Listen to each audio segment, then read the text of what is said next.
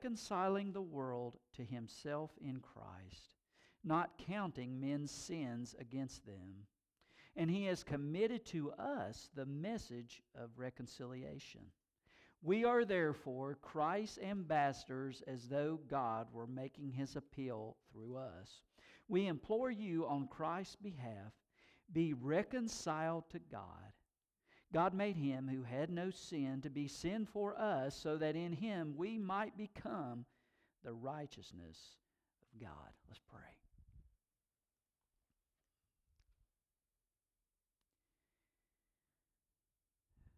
God, we thank you for giving us a reason to be here.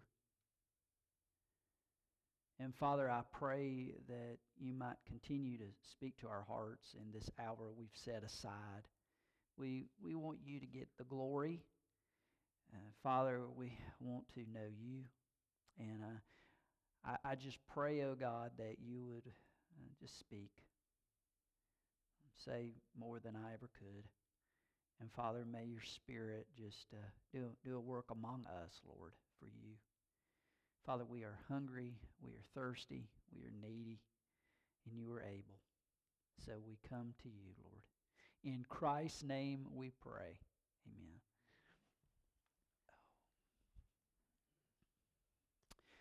Amen.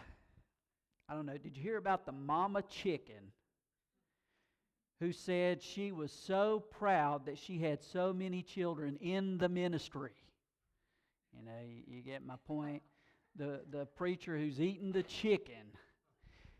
And of course, we in the Baptist church are masters of eating meals together, good food and all of that.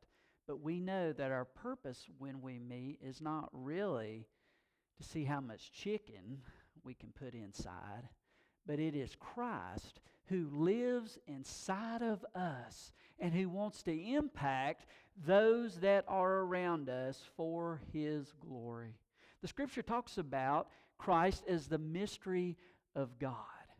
A mystery is something that has not been revealed, and we are in a world that does not understand Jesus Christ. They look at him and they say, well, he was a good teacher. He was a moral man. He loved people.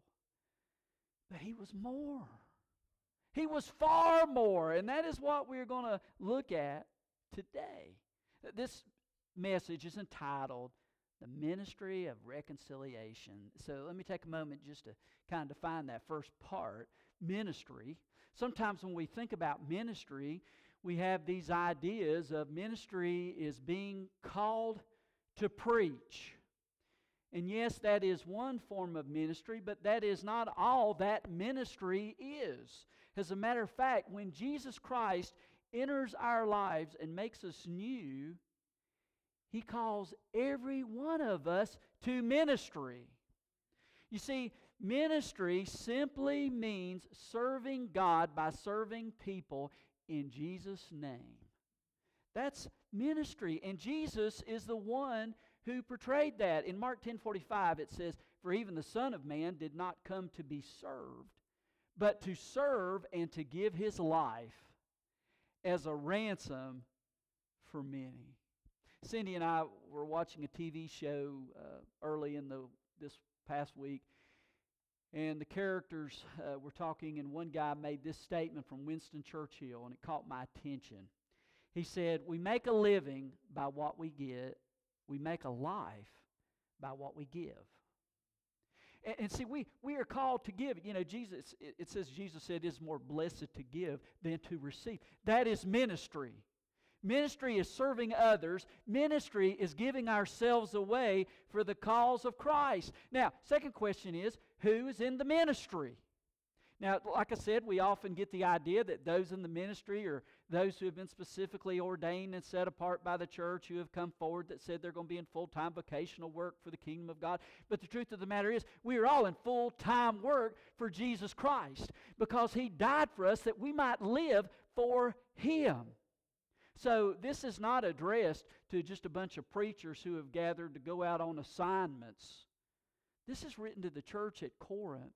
And it's written to all believers, to everyone who has personally met Jesus Christ and been changed by His love. Now, where does the source of that ministry come from? Well, let's look in our text here. In verse 18, it says, all this is from God. You treat true ministry, it's not rooted in human ingenuity or how smart somebody is or how gifted they are, how charismatic they are, how great they can lead. It says that all this is from God. He is the source of this ministry. And I think of the Apostle Paul, and here's a guy, he had quite the resume. He had studied under the greatest of the teachers of that day, and he had this long list that would be impressive in trying to get land a high spiritual job.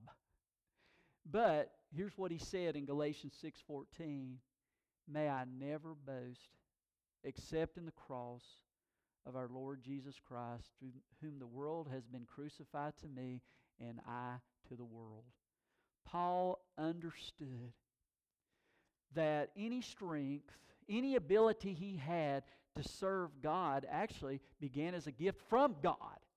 And I have found that in our walk with Jesus Christ, the more we long to know Him, the more we see what we are. Desperate, in need of Him and of His forgiveness. So, before we can minister, guys, we have to be ministered to. Before we can minister, we have to be ministered to. I love it. Paul started out and he was fighting against the church. He was trying to destroy the church of Jesus Christ, putting people in prison. He was there when Stephen was stoned to death. He was a man who was on a mission, but his mission changed when he encountered Jesus Christ on the Damascus Road and was brought to his knees, blinded for a time, and then set free to follow a different mission. And I believe he dealt his whole life with his past. And I believe that many times Paul would come to a point and he would remember how greatly he had sinned and how he had hurt God's people and how he must have broken God's heart. But then he would see Jesus and the work of Christ. And guys, I believe that is what inspired him. I love, this is 1 Timothy 1:15. Here is a trustworthy saying that deserves full acceptance. Christ Jesus came in the world to save sinners, of whom I am the worst. So what happened? Paul clearly saw Jesus Christ died not merely for the world, but for him. And see, this is what it means to know Christ. To come to an understanding and to see that Jesus Christ died for me. Not just for others who need Him. I need Him. I need Christ. And Paul said, therefore, if anyone is in Christ, he is a new creation. The old is gone, the new is come. And to be new, the Scripture says we become saints. Now, saints doesn't mean we're some super holy Christian celebrity that, other people will, wow, look at him or look at her. What it means is simply this. To be a saint is to be set apart for Jesus Christ and to serve Him and to minister to others. So, in order for us to minister to others, first, Jesus Christ has to minister to us. So what does that mean? Well, let's go on in our text here. All this is from God, who reconciled us to Himself through Christ and gave us the ministry of reconciliation. That God was reconciling the world to Himself in Christ, not counting men's sins against them. So how did He minister to us? He reconciled us to Himself. What does that mean? To reconcile means you take enemies and you make them friends. You see, the Bible says we were once alienated from God.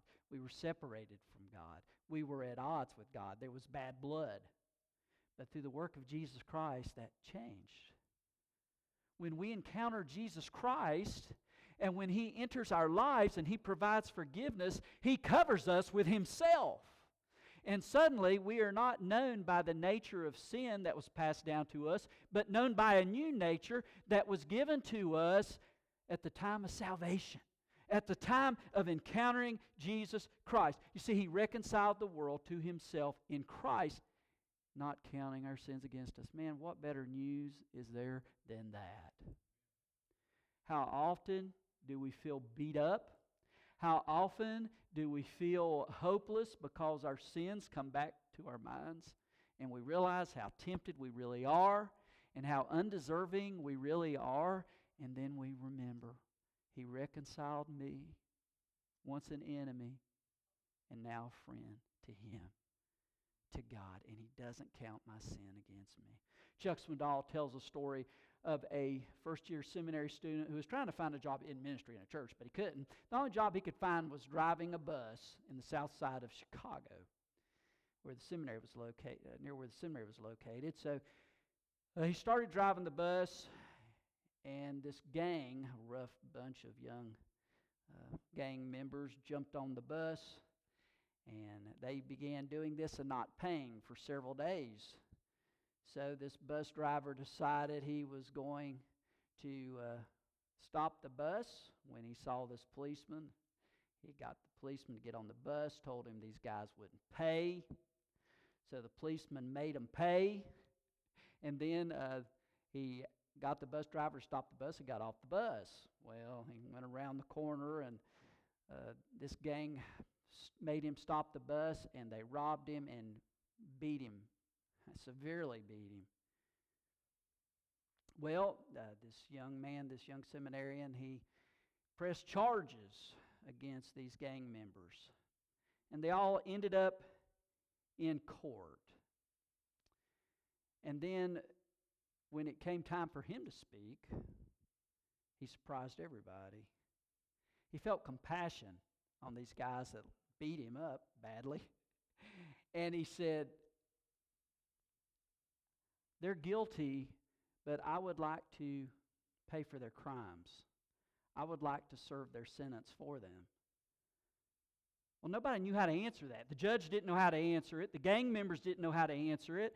And finally, the judge said, no, that's not possible. You can't do that. The guys ended up going to jail, and this young seminary student ended up being able to go and to share the gospel of Christ with them with new power. Why? Because they saw him as one who did not count their sins against him, but he was willing. He was willing to pay for those sins, even though he was the one who suffered being beaten by them. Jesus Christ not only offered to pay for our sins, He paid for our sins on the cross. For all our sins. He does not count those sins against us, but He has chosen instead to make us right with the living God. I love Ephesians 2:16. It declares Jesus Christ brought peace by having reconciled both Gentiles and Jews through the cross. So the question is, before we can be ministers, have you been ministered to by Jesus Christ? Has He ministered to you in the gospel? Do you get the cross? Do you get the depth of the fact that God does not desire to hold your sins against you, but He willingly paid for them through the death of His Son on an old rugged cross so that we might be set free? That's the message of the gospel. He did that willingly. Now, what is our ministry? Well, going on in the text, who reconciled us to Himself through Christ and gave us the ministry of reconciliation. Well, it simply means this. When you meet Jesus and you understand what Jesus has done for you, that He personally came for you and died for you, you can't stay the same. You can't stay the same. And so what does that mean? I got to tell somebody else. I've got to find a way to build a bridge to somebody else because this has so impacted my life. And so that is the ministry of reconciliation, how God has ministered to me through the work of the cross in Jesus Christ. I need to serve somebody else to give glory to God by telling others about His wonderful work. You know, John 3:16, for God so loved the world that He gave His one and only Son, that whosoever believeth in Him should not perish but have everlasting life.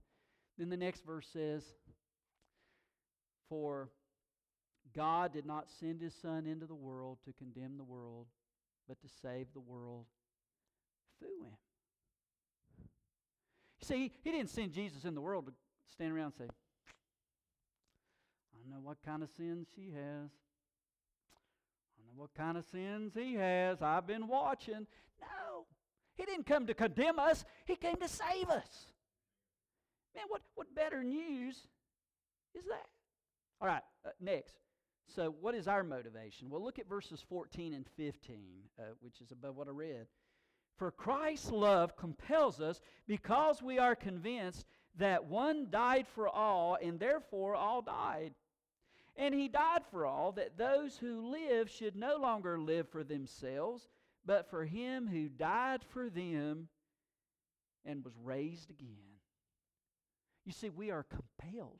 What does that mean? We can't sit still. We can't stay quiet because we understand. We understand Christ. We understand His work. You see, we are all dead in our sins, the Scripture proclaims. He says all died. But because one died, we all don't stay dead. We come to life in Christ. The message of reconciliation. We used to be enemies, but now we are friends with God, and He wants to continue to impact people's lives. The message is you don't have to stay dead in your sins. You can become alive in Christ. And He did that. It had nothing to do with you and me. It had to do with a great unconditional love of God. Romans 5 so beautifully talks about this. In verse 6, he says, you see, at just the right time when we were still powerless, Christ died for the ungodly. Powerless. This is not about me or you. This is about God and His mercy. When we were powerless, He stepped in. And who's the ungodly? Well, all of us, right? All have sinned and fall short of the glory of God. Many of us can quote, I know verse 8 of Romans 5, such a great verse. God demonstrates His own love toward us in this, that while we were still sinners, Christ died for us. Man, what a message. You see, God didn't wait till I cleaned up my act. He didn't wait until I got my ducks in a row. While still in my sin, He died for me. That is the wonderful message of the cross, to taste such love. So, a true disciple is an ambassador of reconciliation. So, what is an ambassador? An ambassador is an authorized representative who speaks on behalf of the one in authority. Who's the one in authority? God. He's the one in authority. He's authorized us. You have authority to do what? To speak the ministry and message of reconciliation to others. We are ambassadors.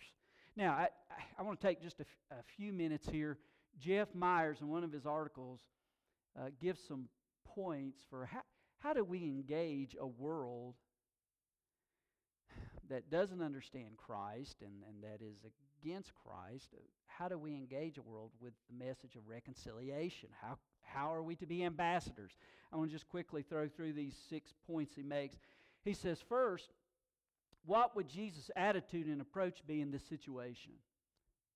So when we're trying to be ministers, servants of the message of reconciliation, and we come across some who aren't too happy with us, we need to ask, okay, what would Jesus' attitude be? Not what attitude I want to project. What attitude would He want me to project? Secondly, am I serving Christ's interests or my own? Philippians 2, 3, and 4 says, do nothing out of selfish ambition or vain conceit, but in humility consider others better than yourselves. Each of you should look not only to your own interests, but to the interests of others. Are you looking to the interests of others? Or are you whining because somebody hurt your feelings? Third, do my words tear others down or hurt their reputations? In Ephesians 4:26 and 27, that's the one that says, don't let the sun go down while you're still angry, and do not give the devil a foothold. We are in spiritual warfare, and we do not want to give the devil a foothold. We do not want to let our anger become bitterness, but we want our anger to be projected in the power of God. Colossians 3:8 tells us, you must rid yourselves of all such things as these: anger, rage, malice, slander, and filthy language from your lips. All those actions that portray anger, they're not to mark us as we are ministers of reconciliation. Number 4, are my words stirring up anger or turning it away? Proverbs 15 verse 1 says, a gentle answer turns away wrath, but a harsh word stirs up anger. When people come at us with a harsh word, are we gentle? Do we respond with a gentle word? James 1:19 and 20 says, be quick to listen, slow to speak, and slow to become angry, for God's anger does not bring about the righteous life that God so desires. We need to be quick to listen. We want to speak so quickly, and many times we don't even listen. We got figured out what we're going to say before we even heard what was said. Be quick to listen, slow to speak, and slow to become angry. All right, number 5. Does my manner of speaking cause others to feel bitter? Are we making people bitter? It says in Hebrews 12, verse 15, see to it that no one misses the grace of God, and no bitter root grows up to cause trouble and defile many. What do we need to do every day? Do not miss the grace of God. How easy it is to miss the grace of God. We need to have eyes wide open, and we need to constantly be looking, where's the grace of God? Where's the grace of God? See to it that no one misses the grace of God. Do you know what happens when we miss the grace of God? We give an opportunity for a bitter root to take root, to grow up, to cause trouble, and to defile other people. We need to be sure and not miss the grace of God. All right, one more. Do I wish for good to come to those who oppress me? This is Jesus stuff, man. That is not my natural reaction. You hurt me, I want to... But Jesus says, get on your knees, man. Pray about this. Get my heart change for these things. Romans 12:14. Bless those who persecute you. Bless and do not curse. That's the call. So this is all in part of being an ambassador. One less point here. What is the message of reconciliation? Look at our last verse. Verse 21. What an awesome verse. God made him who had no sin to be sin for us, so that in him we might become the righteousness of God. Jesus, no sin. We know that. Hey, we learned that in Sunday school. This is not new. Jesus is the sinless one. How much have you thought about that last part? The next part. To be sin for us. The sinless one became sin for you. That's the message, guys.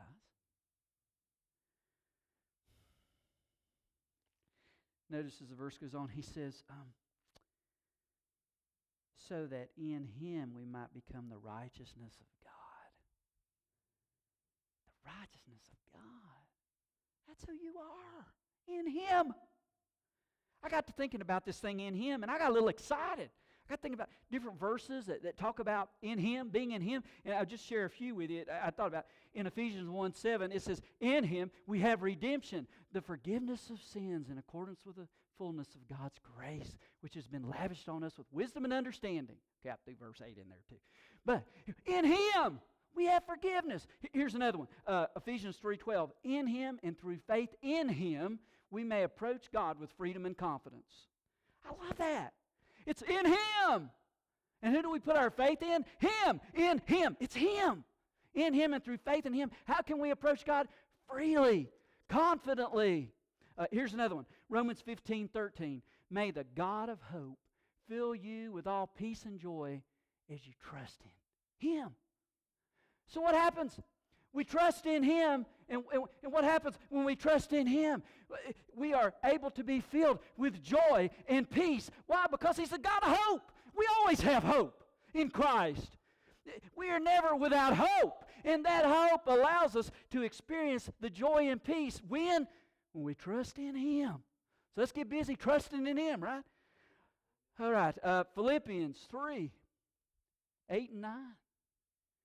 Here's what he says. He says, what is more, I consider everything a loss compared to the surpassing greatness of knowing Christ Jesus, my Savior, for whose sake I have lost all things.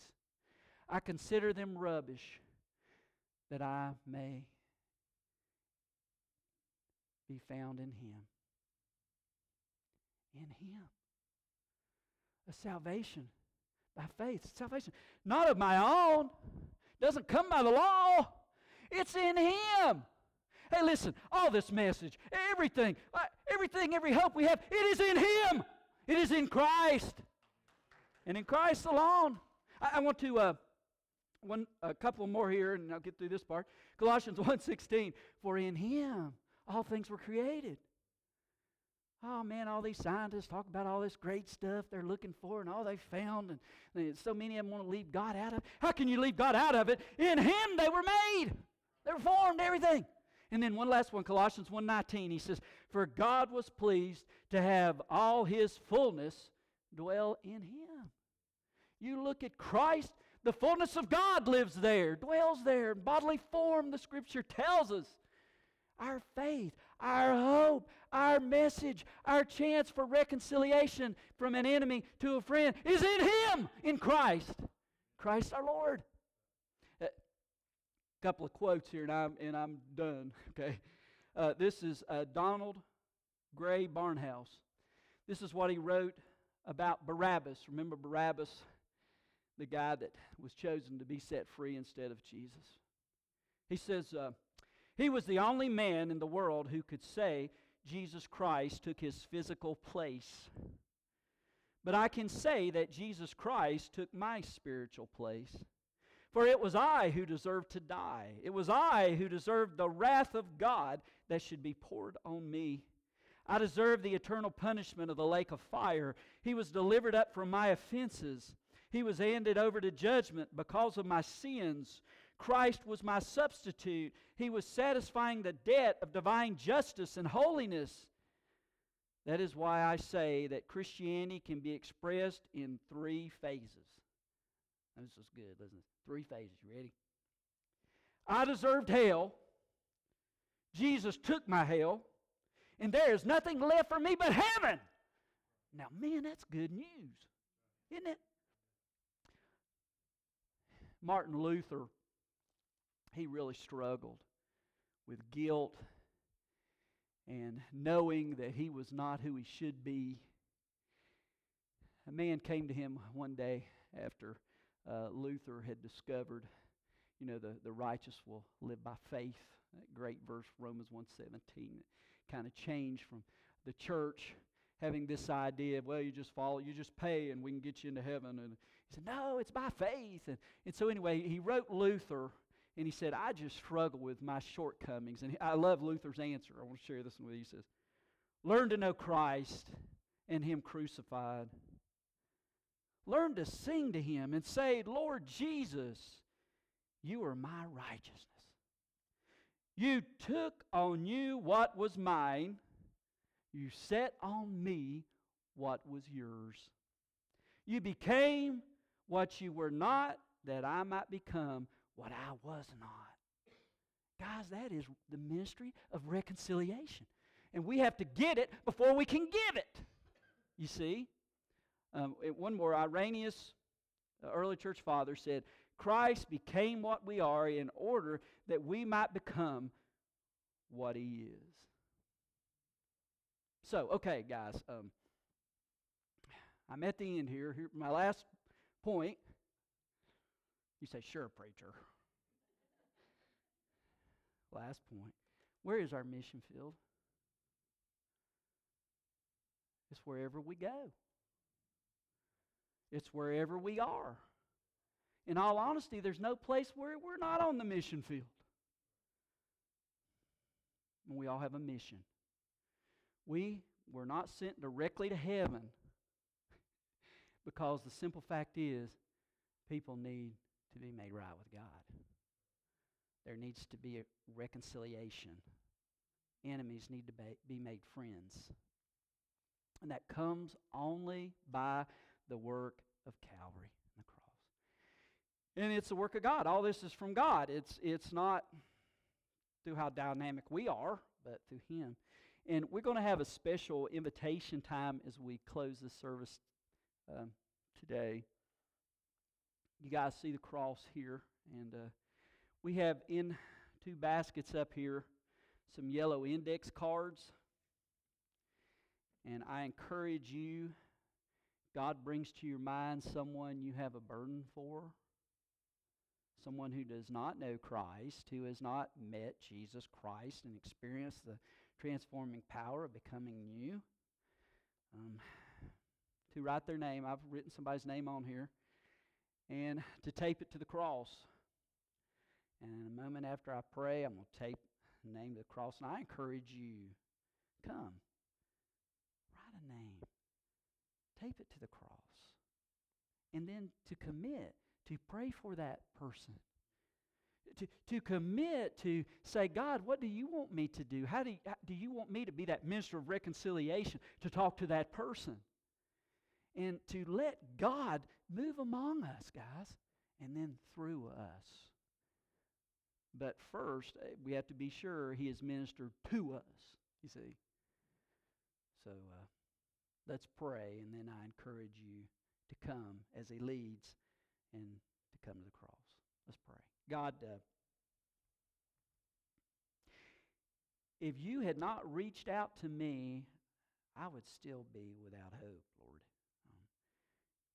I love that Romans 8:1 that says there's no condemnation now for those who are in Christ Jesus. I was condemned. It tells us in John 3:36 we stand condemned already if we don't believe in Jesus. But you set me free, Lord. Father, set this one free that I put on the cross, Lord. And I pray for all of us as we come, as we seek, Father, to bring to the cross, Lord, people that need you, Lord. May we pray for them. May we commit, Father, to this work, this serving you by serving others in Jesus' name with the message that changes it all, the gospel. So, Lord, move among us and work among us for your glory. In Christ's name. On the video with the song that'll be playing too, you'll get to see some of our mission field.